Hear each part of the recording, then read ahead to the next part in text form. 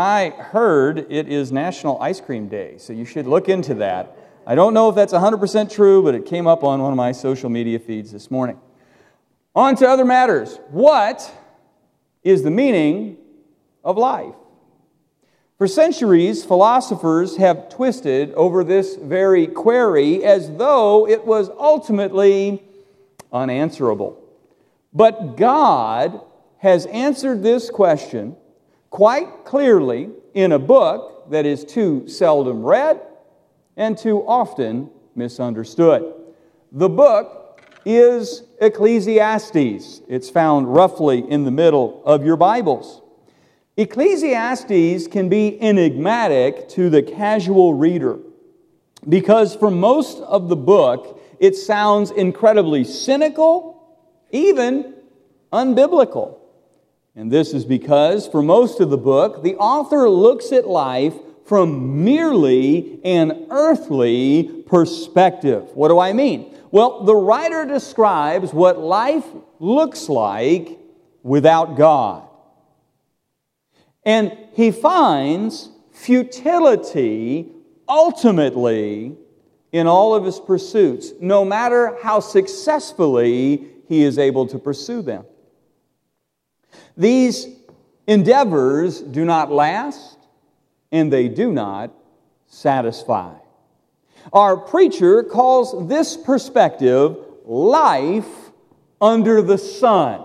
It's an important phrase in Ecclesiastes, life under the sun. He sprinkles this phrase some 29 times in 27 verses in 9 of the book's 12 chapters.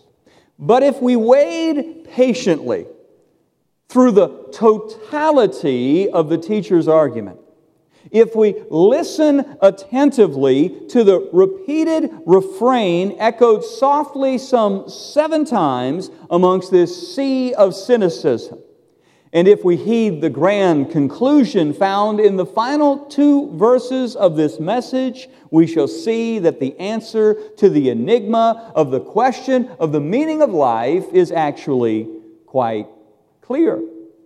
From Ecclesiastes, we learn that the key to joy and hope and peace in a world of monotony and vanity and futility is not only possible, it is God's design, indeed it is God's desire for His people.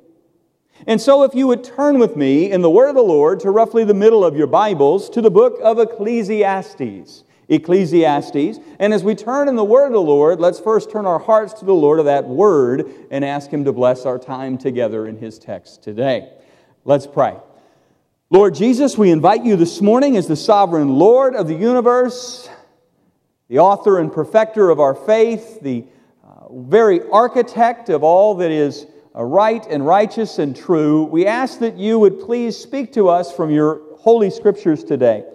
That You would give us a clarity and a perspicuity in our understanding of the book of Ecclesiastes, that we wouldn't see that the meaning of life is elusive, but rather we would see that it's conclusive, and that we would see that amongst the monotony, futility of life, that there is purpose and peace and joy and hope for those who understand where we stand when we put things in a proper perspective. We pray that this would be clear to us today, and that the message of Ecclesiastes, even the small, soft echo of the 7 statements, would not be lost on us today. We pray this in Jesus' name. Amen.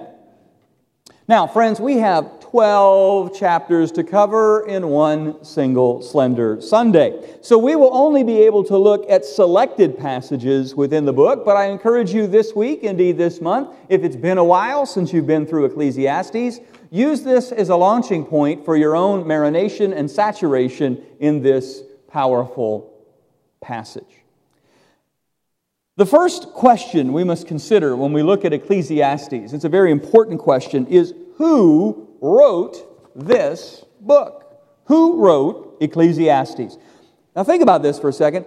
Who would be so bold as to presume that they are so wise that they could give the definitive and indeed universal answer to an age-old enigma?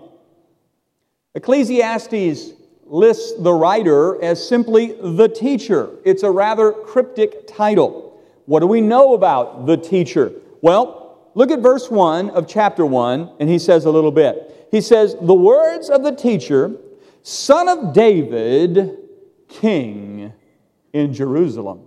So this teacher is a son of David, and he is king specifically in Jerusalem. If you skip on down to verse 12, the Bible says, I, the teacher, was king over Israel in Jerusalem. And then verse 13, he says, this king devoted himself to study and to explore by wisdom all that's done under heaven.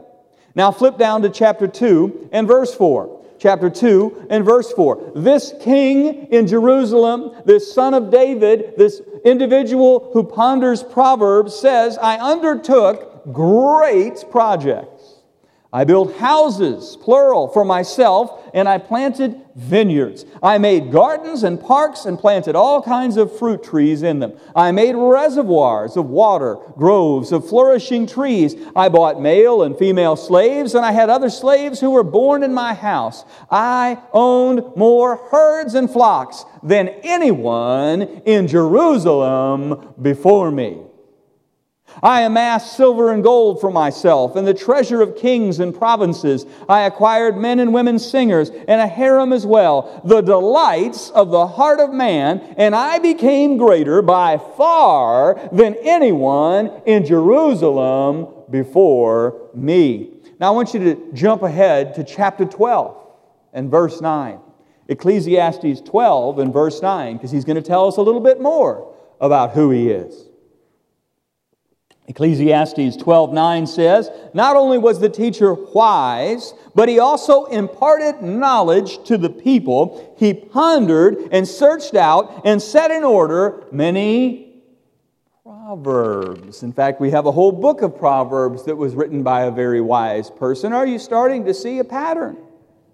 Friends, there is only one Hebrew king who had such a long and prosperous and industrious reign to fit the bill, as Scripture says in our book today. There is only one Israeli sovereign so notable for his great learning, so famous for his numerous building projects, so conspicuous for his rapacious avarice that led to the acquisition of 700 wives and 300 concubines. In order to live out in the most literal way imaginable, Ecclesiastes 2:10, I denied myself nothing my eyes desired, and I refused my heart no pleasure. Friends, there is only one biblical monarch who can incongruously and yet simultaneously refuse his heart no pleasure and yet still be known as the wise teacher, who imparts knowledge to the people by pursuing, pondering, and putting together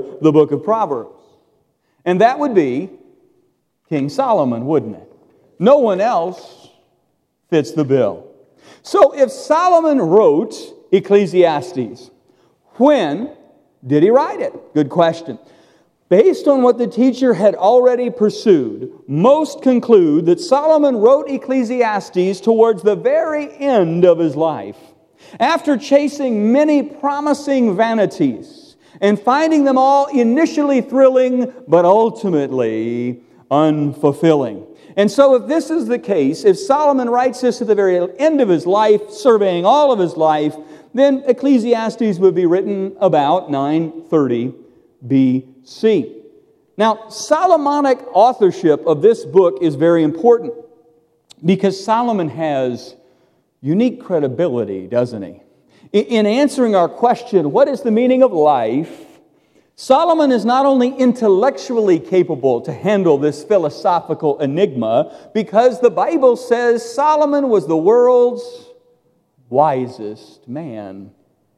But Solomon is also practically and experientially uniquely capable because Solomon's knowledge is not just theoretical. Solomon actually tested these options to an extent that perhaps no other human being has had the time, the resources, and the opportunity to so pursue. Let me show you what I mean. Solomon was powerful. And some people have been powerful in history, but few to the extent of being an absolute monarch. Some have been wealthy, but few as wealthy as a king at the very apex of his civilization's influence in world history.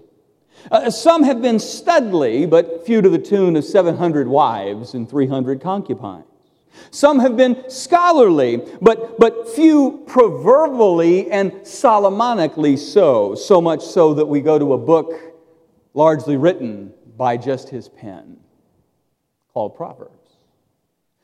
Solomon is uniquely capable to be the human author of the definitive answer to the age-old enigma, what is the meaning of life? But friends, I want you to remember that Solomon is only one half of the book's dual authorship.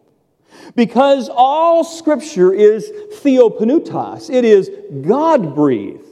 And no prophecy of Scripture ever came about by the prophet's own interpretation. For prophecy never had its origin in the will of man, but men spoke from God as they were carried along by the Holy Spirit. And so Ecclesiastes is uniquely able to answer the age-old question of the meaning of life, because Ecclesiastes' ultimate author is not a fallible mortal, but rather the fount of all that is knowable and the source of wisdom itself. And that, my friends, is Yahweh, the one true God. So God gives Solomon some latitude in crafting his message. He does it in a very artful way, and in a way that we can sometimes miss his meaning if we're not careful. Solomon starts his argument in verse 2 of chapter 1 by saying this: meaningless, meaningless, says the teacher. Utterly meaningless, everything is meaningless. Now, the word meaningless is a translation of hivel, a Hebrew word that conveys the idea that something is fleeting, it's transitory, it's ultimately unfulfilling, unsatisfying. And so Solomon looks at our life's work and he sees its futility. Verse 3.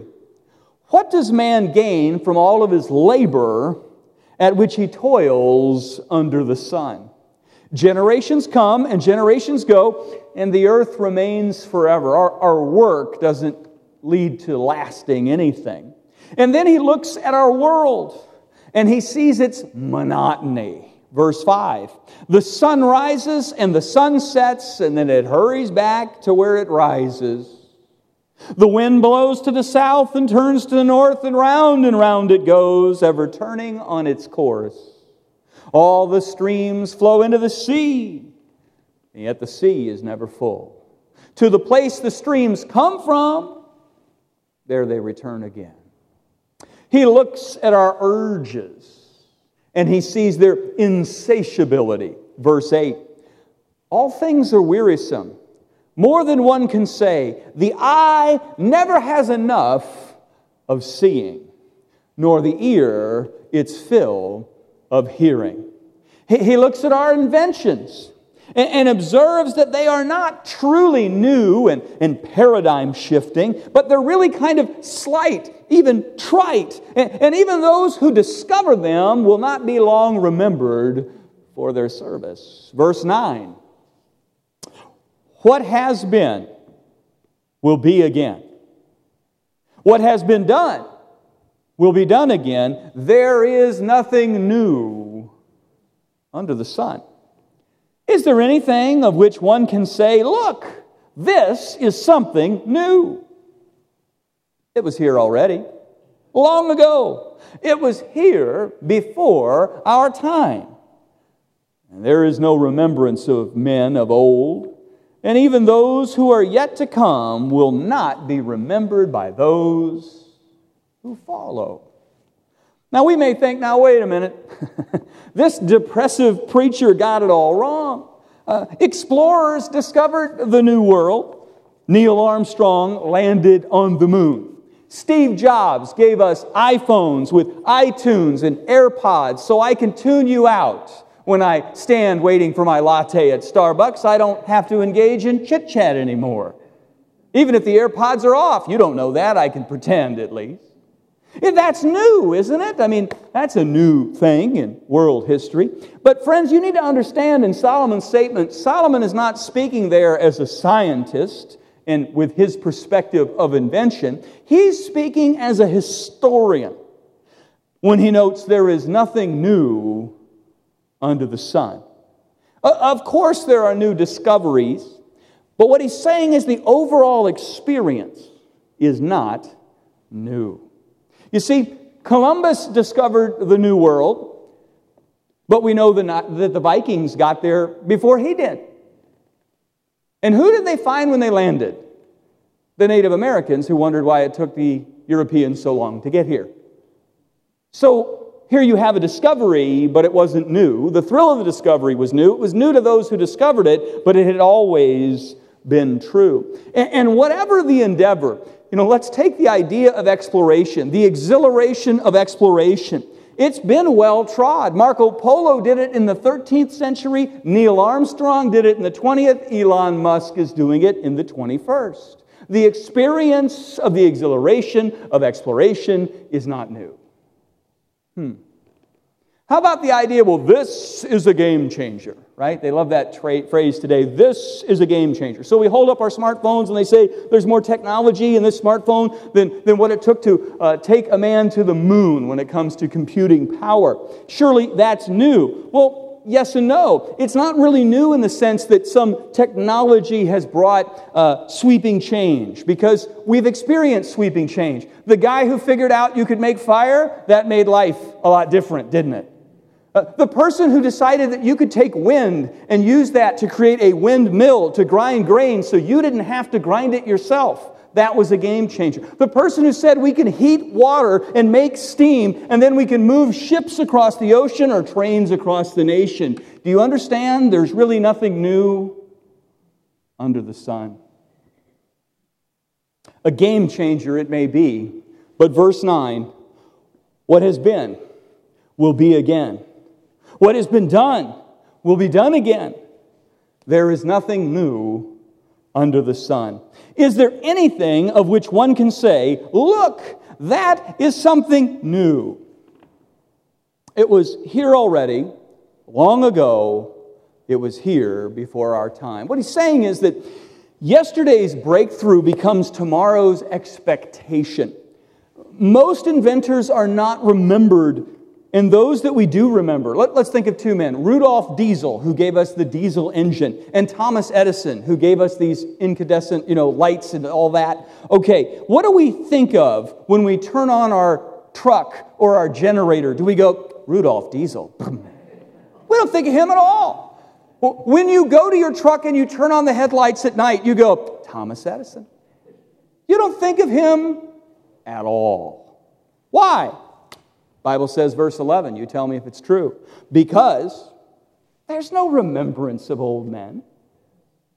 And even those who are yet to come will not be remembered by those who fall. There are people today killing themselves to make a mark in this world, and should Jesus tarry 3 generations from now, they'll barely be able to find him in a history book.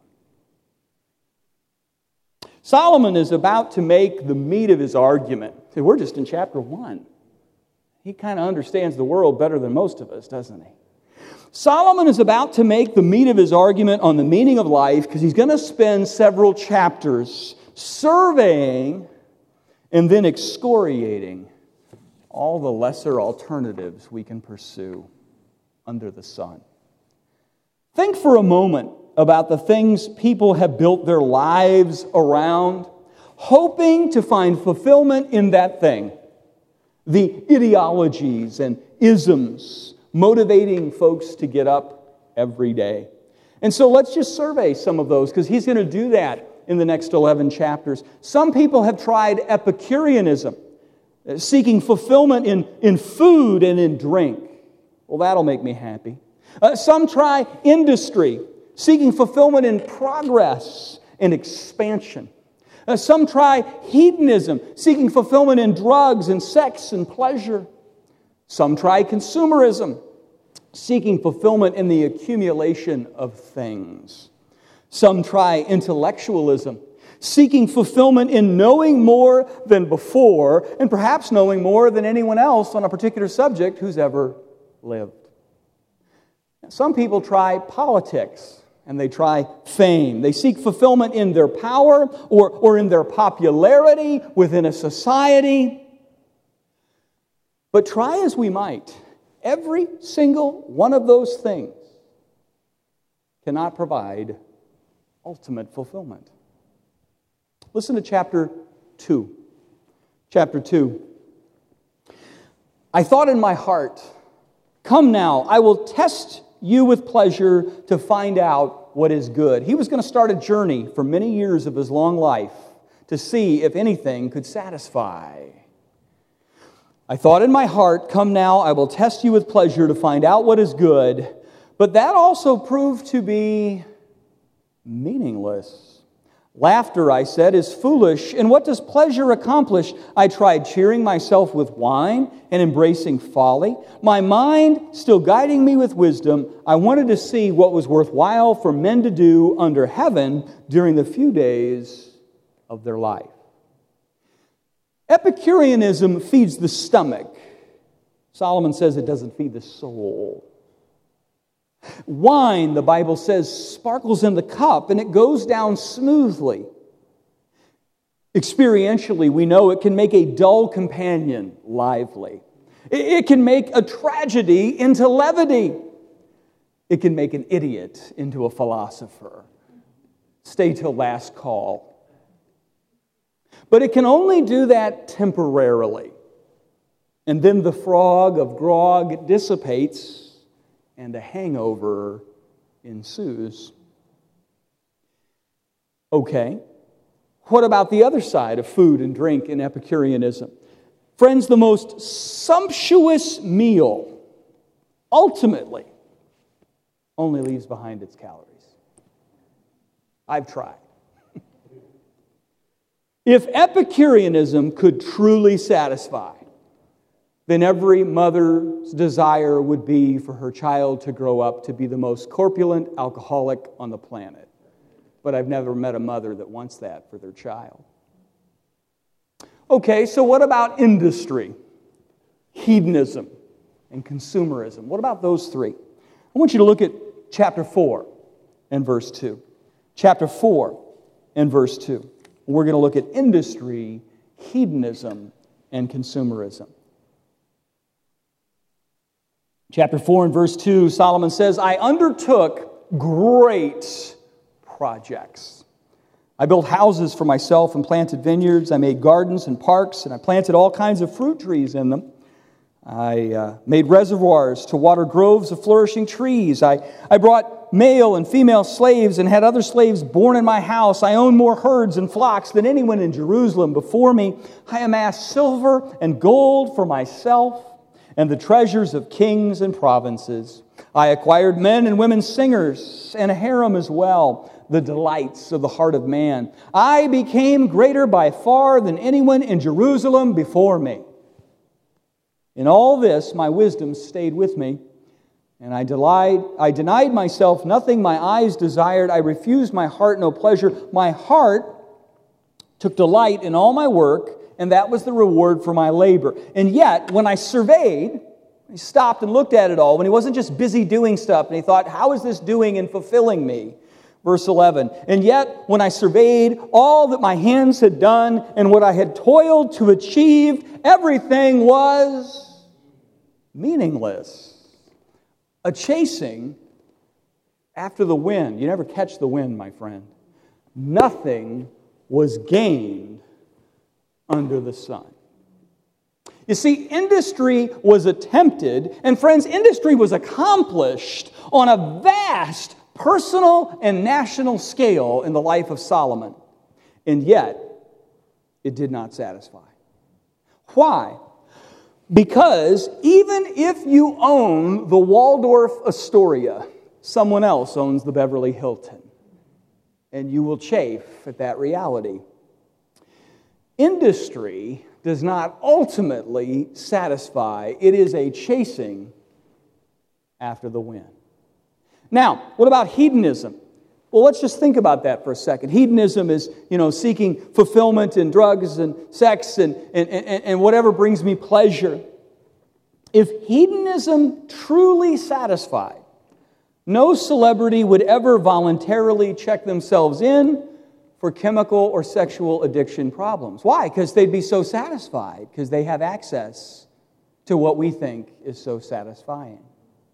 And yet, they routinely do. Interesting. What about consumerism? If consumerism was ultimately satisfying, then Imelda Marcos, do you remember her, the Philippine dictator's wife? She wouldn't have had to scour the high streets of every major city in the world, that filling her presidential palace with rooms from floor to ceiling of shoes, and yet never having enough shoes. Because it's like drinking seawater. With greed, the more you drink, the thirstier you become. No, friends. The Bible is not saying these things offer no pleasure. Clearly they offer some pleasure, or we wouldn't pursue them.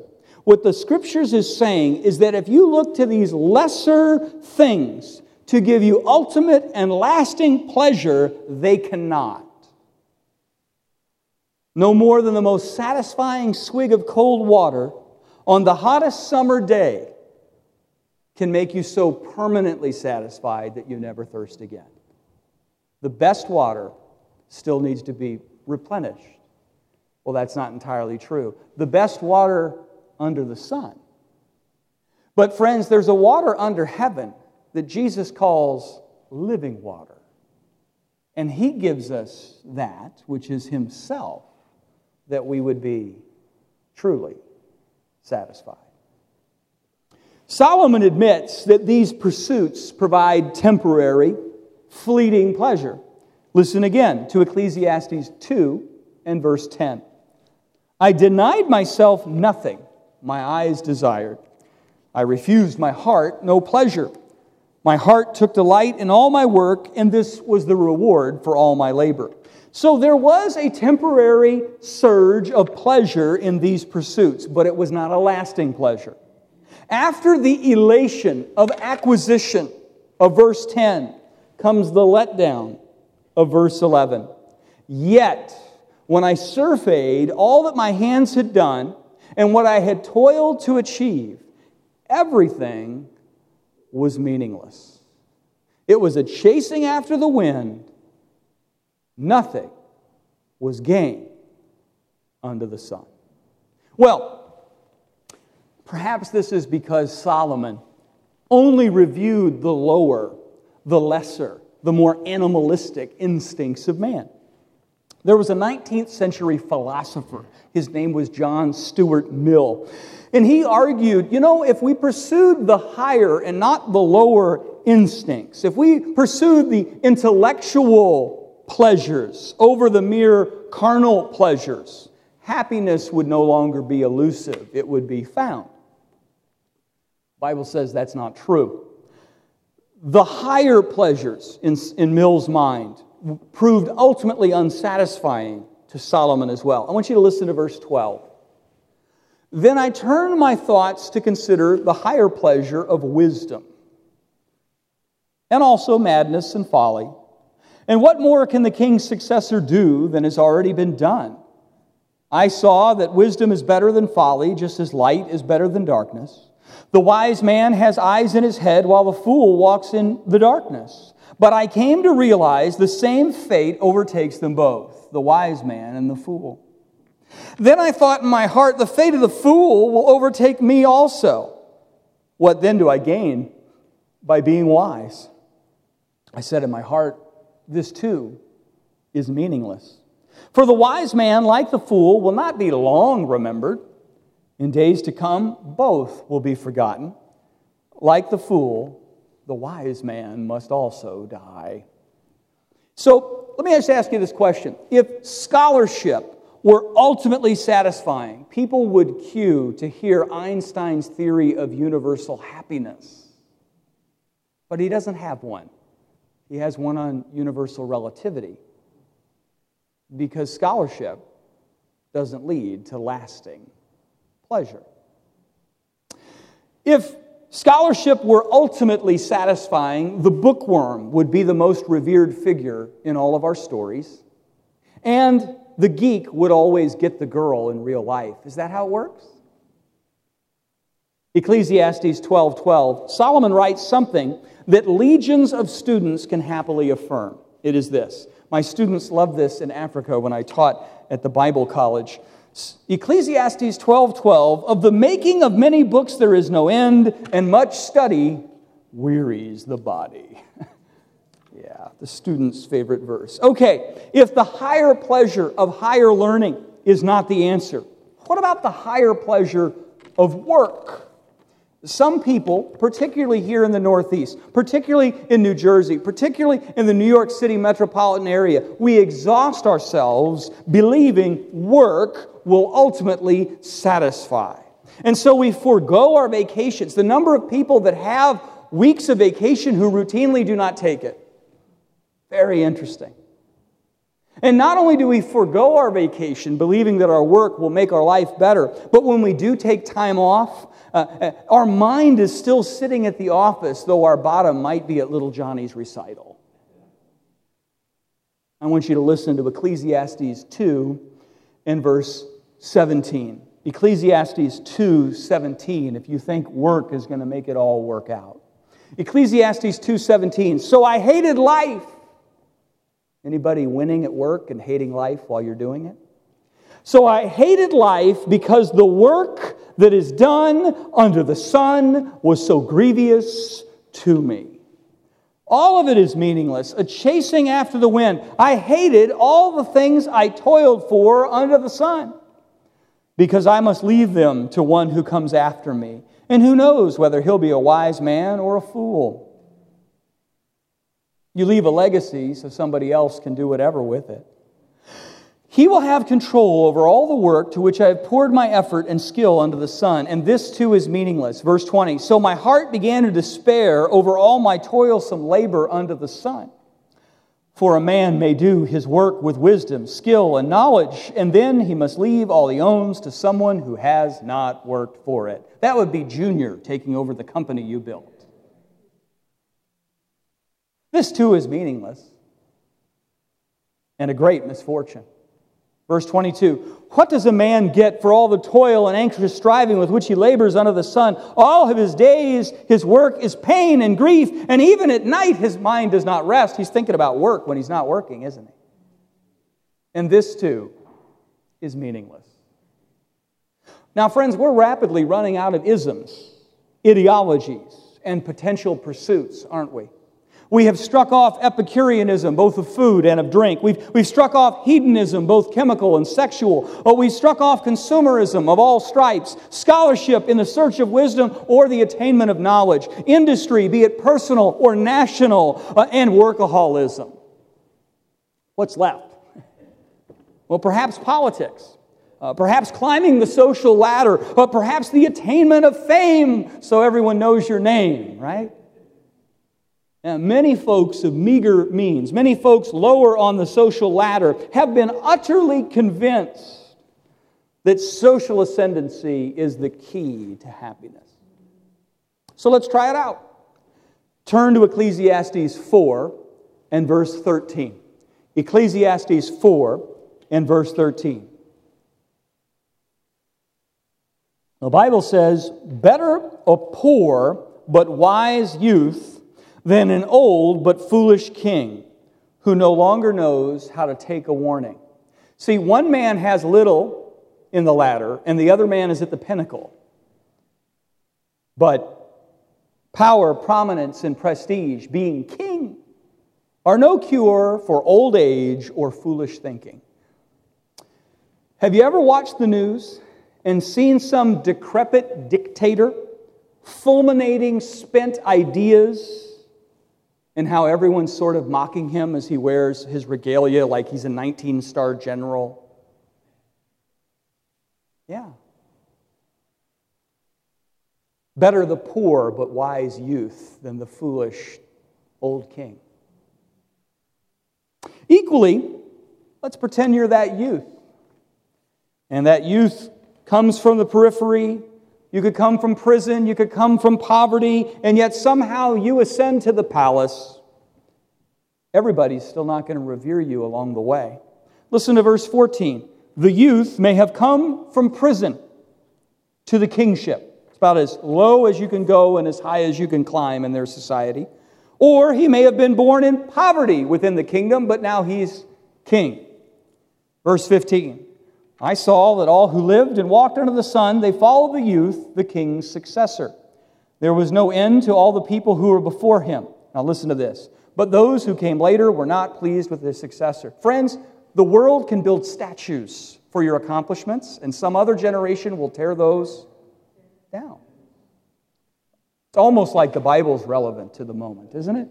If only there was something new under the sun. This book plays to today because it was written to be a timeless word. And that's why it gives a timely word. And that's why we should be in this word. Amen. But those who came later were not pleased with the successor. This too is meaningless. It's a chasing after the wind. Friend, if you live for approval of others, you will never find that approval to be universal. Everyone won't love you. And you will never find it to be permanent. Those who love you today may not tomorrow. And so politics and popularity are ultimately unfulfilling. What about the golden rule? You know, the New Jersey version. He who has the gold makes the rules. You know that one, right? Sean, won't riches make us happy? Well, think about the number of high earners in Manhattan who sit on psychiatrists' couches, heavily medicated, unable to sleep at night, with panic attacks and anxiety. It would seem to indicate the answer to that question is clearly no. I want you to think about the number of lottery winners. You've all been sitting in isolation, and you've been forced to watch a lot of Netflix and a lot of cable TV. There's not been a whole lot else to do. And every once in a while, there'll be a special about people who won the lottery. And it always seems to end in tragedy. Like they're always worse off. That doesn't mean the lottery's bad, but what we do with the found money can be a problem. The sordid tales so routinely chronicled in our cable specials seem to indicate you can have a pile of money and not make life any better. Turn to Ecclesiastes 5 and verse 10. Ecclesiastes 5 and verse 10. Here's what the Bible says. Ecclesiastes 5 and verse 10. Whoever loves money never has money enough. Whoever loves wealth is never satisfied with his income. You see, if you have no boat, you'll be jealous of the person with the rowboat. And if you have a rowboat, you'll want the sailboat. And if you have a sailboat, you want the yacht. And if you have a yacht, you want the one the prince from Dubai has that's bigger than yours at the marina. And if you have that, then I guess you want the marina, right? Because the old James Bond movie, The World Is Not Enough, is very true when it comes to stuff. Whoever loves money never has enough. Whoever loves wealth is never satisfied with his income. This too is meaningless. Verse 11, as goods increase, so do those who consume them. So you got more money, you're going to have more friends asking for some of that money.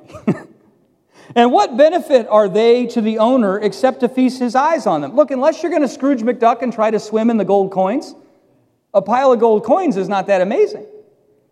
The sleep of a laborer is sweet,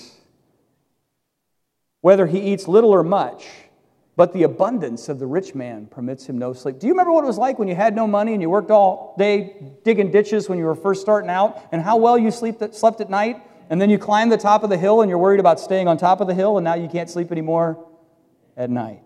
Verse 13, I have seen a grievous evil under the sun, wealth hoarded to the harm of its owner, or wealth lost through some misfortune, so that when he has a son, there is nothing left for him.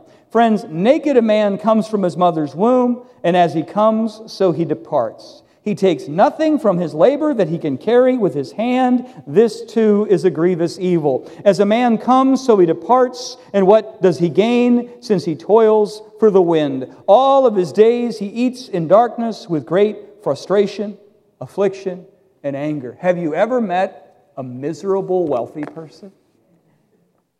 And the person who cleans up as the night janitor sings a song of praise at 3 a.m. when she cleans his toilet in that office. Interesting who has the song of praise and who doesn't. So what then is the message of Ecclesiastes?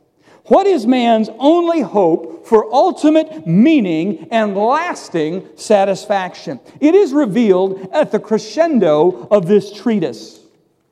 If you would turn with me to the final 2 lines of Ecclesiastes. Turn with me to Ecclesiastes 12 and verse 13. Ecclesiastes 12, 13.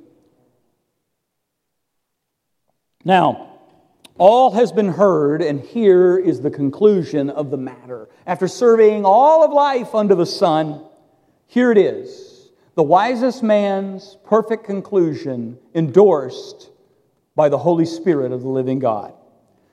Now all has been heard, and here is the conclusion of the matter. Fear God and keep His commandments, for this is the whole duty of man. For God will bring every deed into judgment, including every hidden thing, whether for good or for evil. And so, revering the Lord and walking in His will is the key to having real meaning in your life.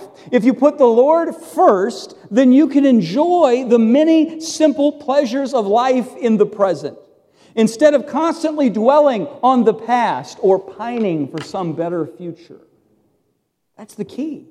That's the answer. You see, life under the sun is futile and it's brutal. It's monotonous, it's meaningless, and friends, it's full of injustice. Turn to Ecclesiastes 3 and verse 16. Ecclesiastes 3 and verse 16. Because life under the sun is futile and brutal, it is monotonous, meaningless, and full of injustice. There is a reason so many people are so vociferously unhappy, because in a broken world, there is brokenness. Ecclesiastes 3:16, and I saw something else under the sun. In the place of judgment, wickedness was there. In the place of justice, wickedness was there. You see, life under the sun is undeniably unjust. Flip down to chapter 4. Chapter 4. Again I looked and I saw all the oppression that was taking place under the sun. I saw the tears of the oppressed, how they had no comforter. Power was on the side of the oppressors. They have no comforter. And I declared that the dead who had already died are happier than the living who are still alive. But better both is he who's not yet been, who's not seen the evil that's under the sun. And I saw that all labor and achievement spring from man's envy of his neighbor, and this too is meaningless, a chasing after the wind. He's reached a point where he says it's better to be dead than alive. In fact, it's better to never have been born than have been here at all. And some of you have felt that. That's what it feels like when you chase after something that cannot satisfy. It will not bring satisfaction. So life under the sun is oppressive. The powerful are petty and punitive, and they pursue their own advancement to their neighbor's detriment. Anybody seen that? I have. Sometimes the dead seem better off than the living. And many times it seems that envy is the fuel driving the engine of toil, and that fuel so overcomes the operator that it denies him the joy of his industry. Skip down to chapter 6 and verse 7. Chapter 6 and verse 7. 6, 7. 6, 7. All man's efforts are for his mouth, and yet his appetite is never satisfied. What advantage has a wise man over a fool? What does a poor man gain by knowing how to conduct himself before others? Better what the eye sees than the roving of the appetite. This too is meaningless, a chasing after the wind. Appetites, my friends, are never satisfied.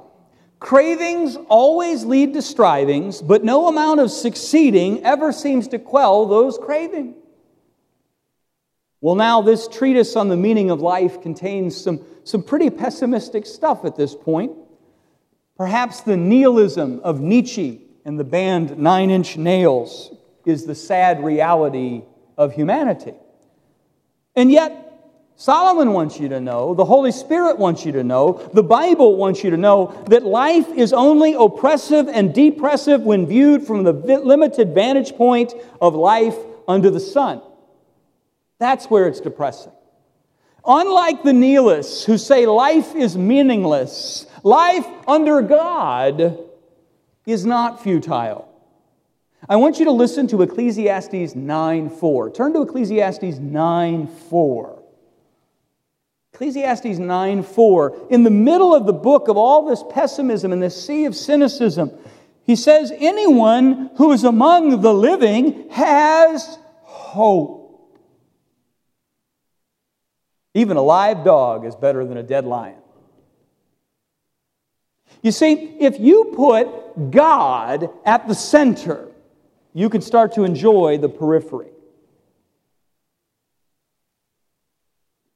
But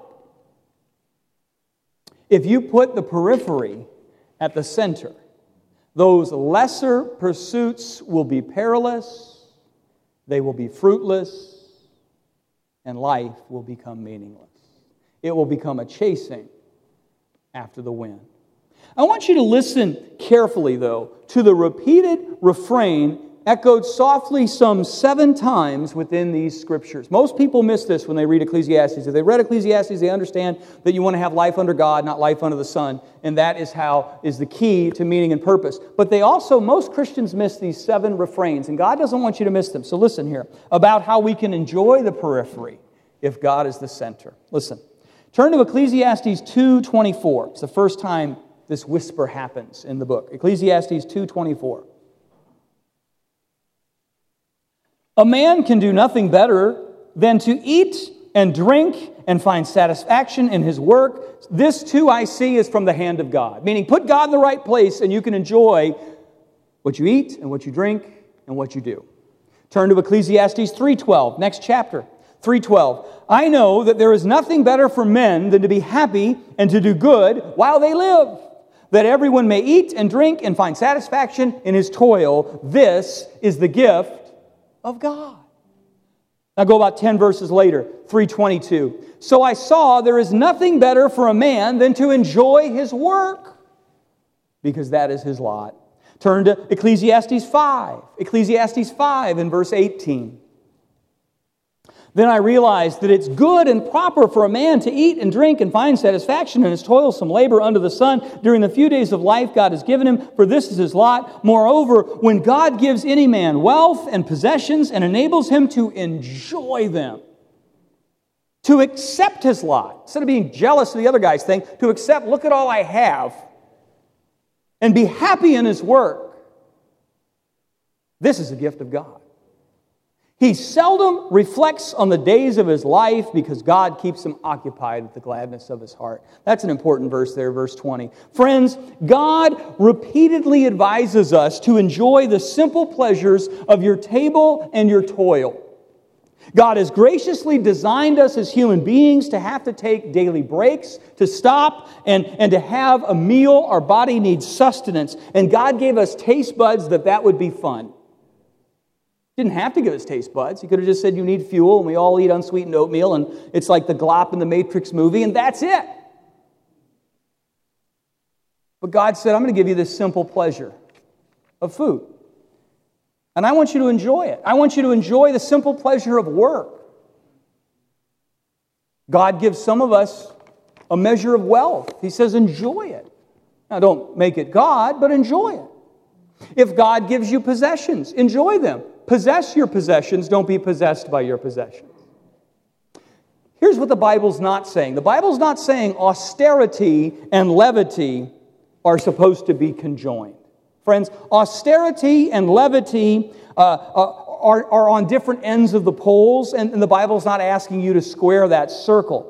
The Bible's also saying that morbid introspection will keep us from happiness. He says at the end of verse 20 on chapter 5 that man who's enjoying the simple pleasures of the day, he seldom reflects on the days of his life because God keeps him occupied with the gladness of his heart. Morbid introspection will keep us from happiness, whereas the simple enjoyment of the blessing of the moment, living fully engaged in the blessing of the now from the hand of the Lord, that is the recipe for joy in this broken world. I know some people, you know some people, who always ruminate on a supposedly better past, and they utterly miss the joys of the present because they so pine for the past.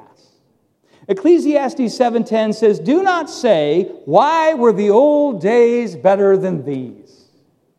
For it's not wise to ask such questions." Hey, you know what? The good old days are often a product of bad memories and good imaginations. Yesterday had its problems. If you ever read a journal, not just a remembrance, but a journal where they actually talk about stuff happening in real time, you're going to find that yesterday had its problems too. But we easily whitewash them in the fuzzy hues of our remembrances. It's one of the beautiful things our memory does. It plays tricks. That's fine. Other people will miss the joys of today because we're constantly waiting for some better tomorrow when we're then going to actually be happy. We're never happy today, but if we ever got to there, then we'd be happy. And that's a lie. Turn to Ecclesiastes 11:9, and let's pierce that lie of the perpetual future happiness that's perpetually in the future, so we're perpetually never happy. Ecclesiastes 11:9, "Be happy, young man," not old man. "Be happy, young man, while you are young," not in the future, right now. "Let your heart give you joy in the now, in the days of your now, in the days of your youth. Follow the ways of your heart and whatever your eyes see, but know that for all these things, God will bring you to judgment." Live your life under God's authority and enjoy the moment while God's giving you blessings. So then, banish anxiety. Instead of worrying constantly about tomorrow, banish anxiety for your heart and cast off the troubles of your body. Enjoy the now because tomorrow is not promised any of us. Now turn to Ecclesiastes 8:15. Ecclesiastes 8:15. The Holy Spirit says, "So I commend the enjoyment of life." Christians ought not be constant grumps who constantly are unhappy. "So I commend the enjoyment of life because nothing is better for a man under the sun than to eat and to drink and to be glad. Then joy will accompany him in all of his work, all the days of his life God has given him." The person who understands my life is a gift, God gives me breath, I got up today, today is a blessing from the Lord, one day I'll be in eternity, right now I'm right here, I can be miserable or I can be joyful, I can be grateful and thankful or I can be anxious and afraid. You follow? You have an option. What option are you choosing to be pursuing? If you wanted to put this in more modern parlance, we need to take a page from the Hobbits of Tolkien's Shire. They had this ability. If you've seen the Lord of the Rings movies, you understand that the Hobbits had the ability to be pleasantly contented with family, with fellowship, with an honest day's work in the field, with a satisfying meal, and the warm flicker of a fire crackling in the family hearth. And they were enormously satisfied in the simple pleasures of life. But we often live like the dwarves, always expending our energy, striving for just a little bit more gold until we unleash something that consumes our whole world. They unleash something terrible in their endless greed. Friends, joy, lasting, fulfilling, meaningful joy comes from God. It's under heaven, not under the sun. We put God at the center, and we cease our strivings for wealth and notoriety and scholarship or the next big thing. And instead, if we invest our best in the simple pleasures God is giving us today, our family, our work, the food on our table, you're going to find that joy is not elusive and life is not meaningless. Listen to our final text today. It's Ecclesiastes 9:7. If you would turn to Ecclesiastes 9:7, it's the last one I'm going to make you turn to. Ecclesiastes 9:7 says, "Go, eat your food with gladness, and drink your wine with a joyful heart." 3 fundamentalists just died. For it is now that God favors you in what you do. God is blessing you right now. In a pandemic, you have a family next to you. You have air conditioning when it's a zillion degrees outside. You're going to get in a car that starts that has air conditioning. You're going to have a shore that's not that far away. One day, you're going to have skiing again. You're going to worship without a mask again one day. But right now, there are things to be thankful for. Go and eat your food with gladness and drink your wine with a joyful heart, for it is now that God favors what you do. Don't live in the past. Don't wait for the present. Enjoy God in the moment. Always be clothed in white. That is, be a godly person. Honor God in how you behave. Always be clothed in white. Always anoint your head with oil. That is, be ready to be that servant and ambassador of the King of Kings. Enjoy life with your wife, whom you love. She's a good gift from God. Whatever your hand finds to do. Today it's pulling weeds in the garden because I can't go to this place. Tomorrow it's picking tomatoes because I can't go to that place. You can focus on I can't go to that place, or you can really enjoy tomatoes. But only you get to decide that. Always be clothed in white. Always anoint your head with oil. Enjoy life with your wife whom you love. Whatever your hand finds to do, do it with all your might. Let's pray. Lord Jesus, we ask that you would please recalibrate us. Please help us remember that even if we win the rat race, we still are just rats. Help us to not miss the simple pleasures of a meal together. Good food, good company, and a good crackling fire. Thank you for taste buds. Thank you for an array of flavors we can discover. That grain tastes a certain way. Fresh, it tastes another way. Roasted, it tastes another way. Buttered, and we thank you for all of that. Lord, help us to enjoy the youthful exuberance of our children who can be unendingly satisfied with weeds in the yard by blowing away the dandelion flower. Help us to enjoy our grandchildren, for they grow up too fast and these seasons will be gone forever. So help us to enjoy them today. Help us to put you at the center and the lesser at the periphery. Help us to enjoy those lesser things without confusing them as ultimate things. May we instead fear you and keep your commandments, for this is the whole duty of man. May we listen to our Lord and seek first your kingdom and your righteousness, and all these other things shall be added to us.